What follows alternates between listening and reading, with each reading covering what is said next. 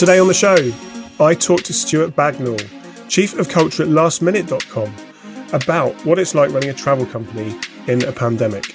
Spoiler alert, things changed quite a bit, but the company did the right thing and focused on the most important element first, and that was their people.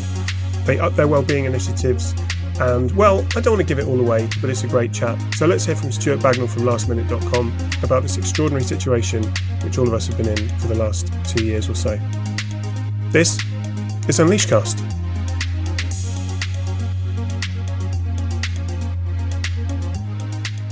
Let's set the scene a bit. The last couple of years has obviously been an interesting one for lastminute.com, but you've found some great ways of kind of addressing and approaching the situation that we've all been in. So could you talk a little bit about that? Yeah, I think, the travel industry in itself has really struggled over the last 2 years, I think. Although I think we're coming out the other side of it, I think it was a real challenge for our people. It was a real challenge for our customers. We went from what we call like a booking engine to then having to deal with an incomprehensible amount of cancellations literally overnight. So, we weren't prepared for that in terms of systems, processes, resource, people.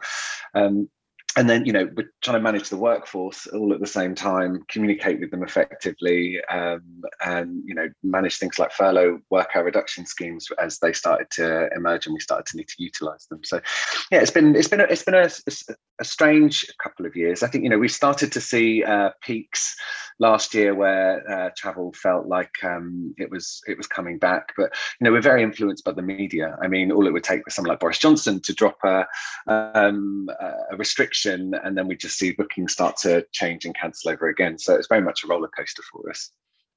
But in terms of what we did as a company to sort of manage and support our people, we sort of took a very transparent and rapid communication response approach. I think like a lot of other companies in terms of internal comms, we would very much supplement our group-wide communications with local, in-person, all hands and sort of roadshows. So great for leaders visiting all the different offices, great for engagement. Obviously, the downside's cost and time and resource, and it can really delay and slow down the impact of comms. But, when the pandemic hit and we had to activate everyone through remote working, which I think only took us around 11 days, because we'd obviously had some smart working and stuff like that in the past, which was great. But, we had to completely adapt the communication program. And we did that with the CEO. And it was great. I mean, we were running weekly Q&A sessions live through Workplace, which were fantastic. And it was very much no question, no holds barred. We'd answer, talk about anything and everything. Because at the time people were really struggling, they didn't know what was going on. You will have experienced it yourself, but like other companies. But I think the transparency with people and just giving them that sort of open forum with the most senior person in the business was crucial to its success. So, we created a narrative with people, set expectations where we could. And, there's a lot of times when we were talking and there was nothing we could tell them that we hadn't previously just told them. I mean, there's nothing's changed. We're still in this situation. But I think it was just about having an opportunity for people to join the sessions. I mean, we had participation, looking back at the data, I think it was about 1,000 people were joining these sessions every week, which I think is great in terms of numbers. Yeah, it's just great to hear such a focus on transparency, I think. I think maybe you're an advantage that you're very much a customer-facing business anyway, so you understand the nature of good customer service. But it's just great to hear that that's kind of going both ways, and you sort of you've done the same thing for your people, and it's obviously been really, really appreciated. Yeah. Let's talk about well-being a little bit as well. Okay. Yeah, for sure. So what things did lastminute.com put in place to keep the focus on well-being? Because obviously it was an incredibly disruptive, and less so maybe for other reasons now, disruptive time for people. So what was your thinking and what were your actions around that? So in terms of what I think So, I mean, well-being is one of these topics which I think, there was some attention on it before the pandemic hit, but I think the spotlight really did hit it. And, we were subsidizing our communication programs with an initiative led a lot by our people. So we created what we called the Be Well campaign. And the goal was really to create and provide support, resources, that helped our people overcome the negative aspects of what they were experiencing. I think, having everyone sat at desks fully remote, not being able to go out, do anything, it was tough. But, our people were great. I mean, they really came together and, they've got a real pink spirit. I think that's what we call it. And, people running various sorts of initiatives themselves. I mean, we had people doing obviously the sort of the fitness, workouts, yoga sorts of things, but I think, there were some people doing stuff at the weekends, which was unusual. So we had a colleague who ran a drawing class for people's kids, because they were like, look, I've got children. I know you guys have got children. It's a nice distraction. Maybe if they're doing that, you can go off as a parent and have a moment of breathing space to yourselves. But I think, it was all about how can we help people manage their anxiety. We switched our engagement survey from being focused heavily on engagement to well-being. So, I think we ran it in May and November twice to understand, actually, are these actions having an impact? How are our people feeling? And it just became purely about well-being. And I think with well-being and doing measurement in that sense is we had some quite good scores, so people were saying, actually, I am okay. But what we realized quite quickly is that you kind of need to sort of say, that's great, ignore that group of people, and then sort of saying, can we identify these pockets of people who aren't feeling particularly great, may need some further support. I think, there was a lot of things that we did with our leadership team, because I think for the leaders, it's really important that we were meeting as a group and saying, how are you guys coping and what sort of conversations are you having with your people? I think it's very British to be saying to someone, yeah, I'm fine, and that's it. And then you just carry on talking about whatever it is that, what you're talking about. But we're really encouraging our people to say, look, are you okay? But are you really okay? Just sort of having that reach out, having that conversation. And, we provided lots of training and resources for our people to make sure that they were equipped in dealing with that quite, because it gets quite personal for some people quite quickly, and some people aren't necessarily comfortable having those conversations. So for us as a people team, it was really important that we were supporting our managers and our leaders in that. I suppose the only other thing to add to that, I think, is it's the empathy is something I think was a word bandied around a lot over the last year or so. And I think, for one, it stands out of the rest. It's one of our core attributes or competencies that we've been focusing on and identified pre-pandemic. But I think it was the one that sort of, for us, stepped out at the forefront. And it's ongoing. I mean, we just finished running our last, we just ran an engagement survey in February that blended engagement, well-being, put a third layer into it, which is now diversity, equity, inclusion, because I think there's a lot of other factors that all contribute to to well-being and mental health like that.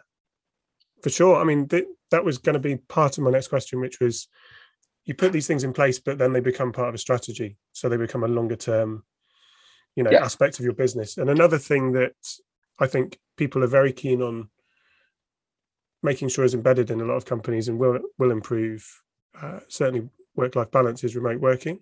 And the idea that now you mentioned that you had some kind of smart working initiatives before the pandemic, but maybe that's been accelerated. So what are the plans going forward with where you're recruiting from, how you're recruiting, really going for a kind of a hire from anywhere, work from anywhere ethos? So there's quite a lot that's happened over the last year, and it's all kind of sort of kicking off right now, actually, which is great. But I think one of the first things in terms of recruitment and talent acquisition, it's quite hard at the moment. I think particularly for companies which are very much digital companies like us. I mean, we don't own any travel products, so we're pretty much a travel tech company. So every company is now a tech company, I would say, in some way, shape or form. So you've really got to strengthen and showcase your employer brand, every opportunity, and sort of highlight why it's great to work at a company, because the competition is so strong. I mean, like you said, we're really embracing the sort of hybrid remote working model in terms of smart working to get a wider pool of talent. So targeting or focusing on countries that we've never recruited in before, and taking on full remote workers. I mean, we've just embarked on a project to recruit 100 technology profiles, so that we can try and grow the business. And we're in the process of launching a recruitment campaign around that, which is the largest we've ever done as a company. I mean, we've never had to run a campaign for recruitment before. We've always been able to leverage our brand reputation, but the goalposts have massively shifted. I mean, to give you an example, I think was it last year we lost around 25% of our technology team or profile, and voluntarily, people were leaving because either uncertainty within staying within the travel industry was a factor, but I think people, the main reasons were growth opportunities or an improvement in salary.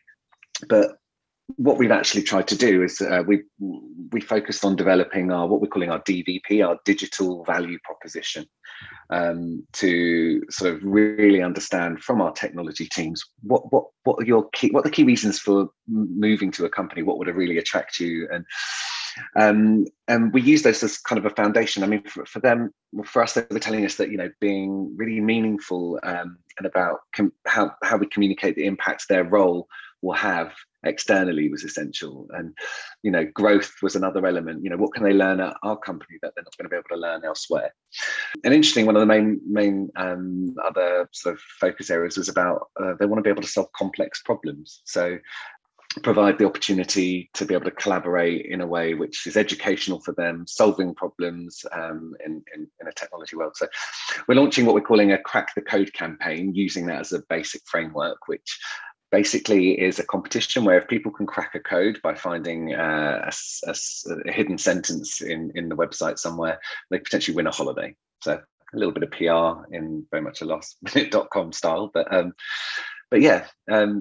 So that's kind of what's happening in the recruitment side of things. But again, it's not enough in terms of the flexibility that people are looking for. So yes, it's great that we're running a campaign, but as of March, we're experimenting with shorter working weeks. So we're giving people Friday afternoons off, which is great. I mean, live for the holidays.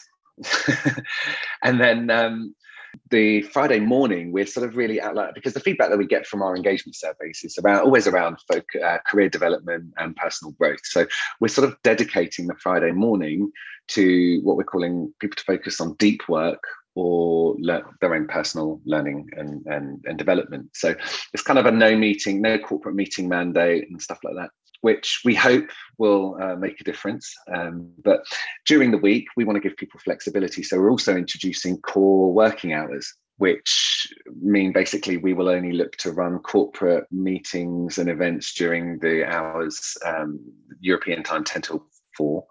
And then people have got flexibility to top and tail. So, if you want to take your kids to school, or you've got whatever you need to do, you can, work when you need to work. So it's more about delivering your outcome, but with a bit more flexibility around it.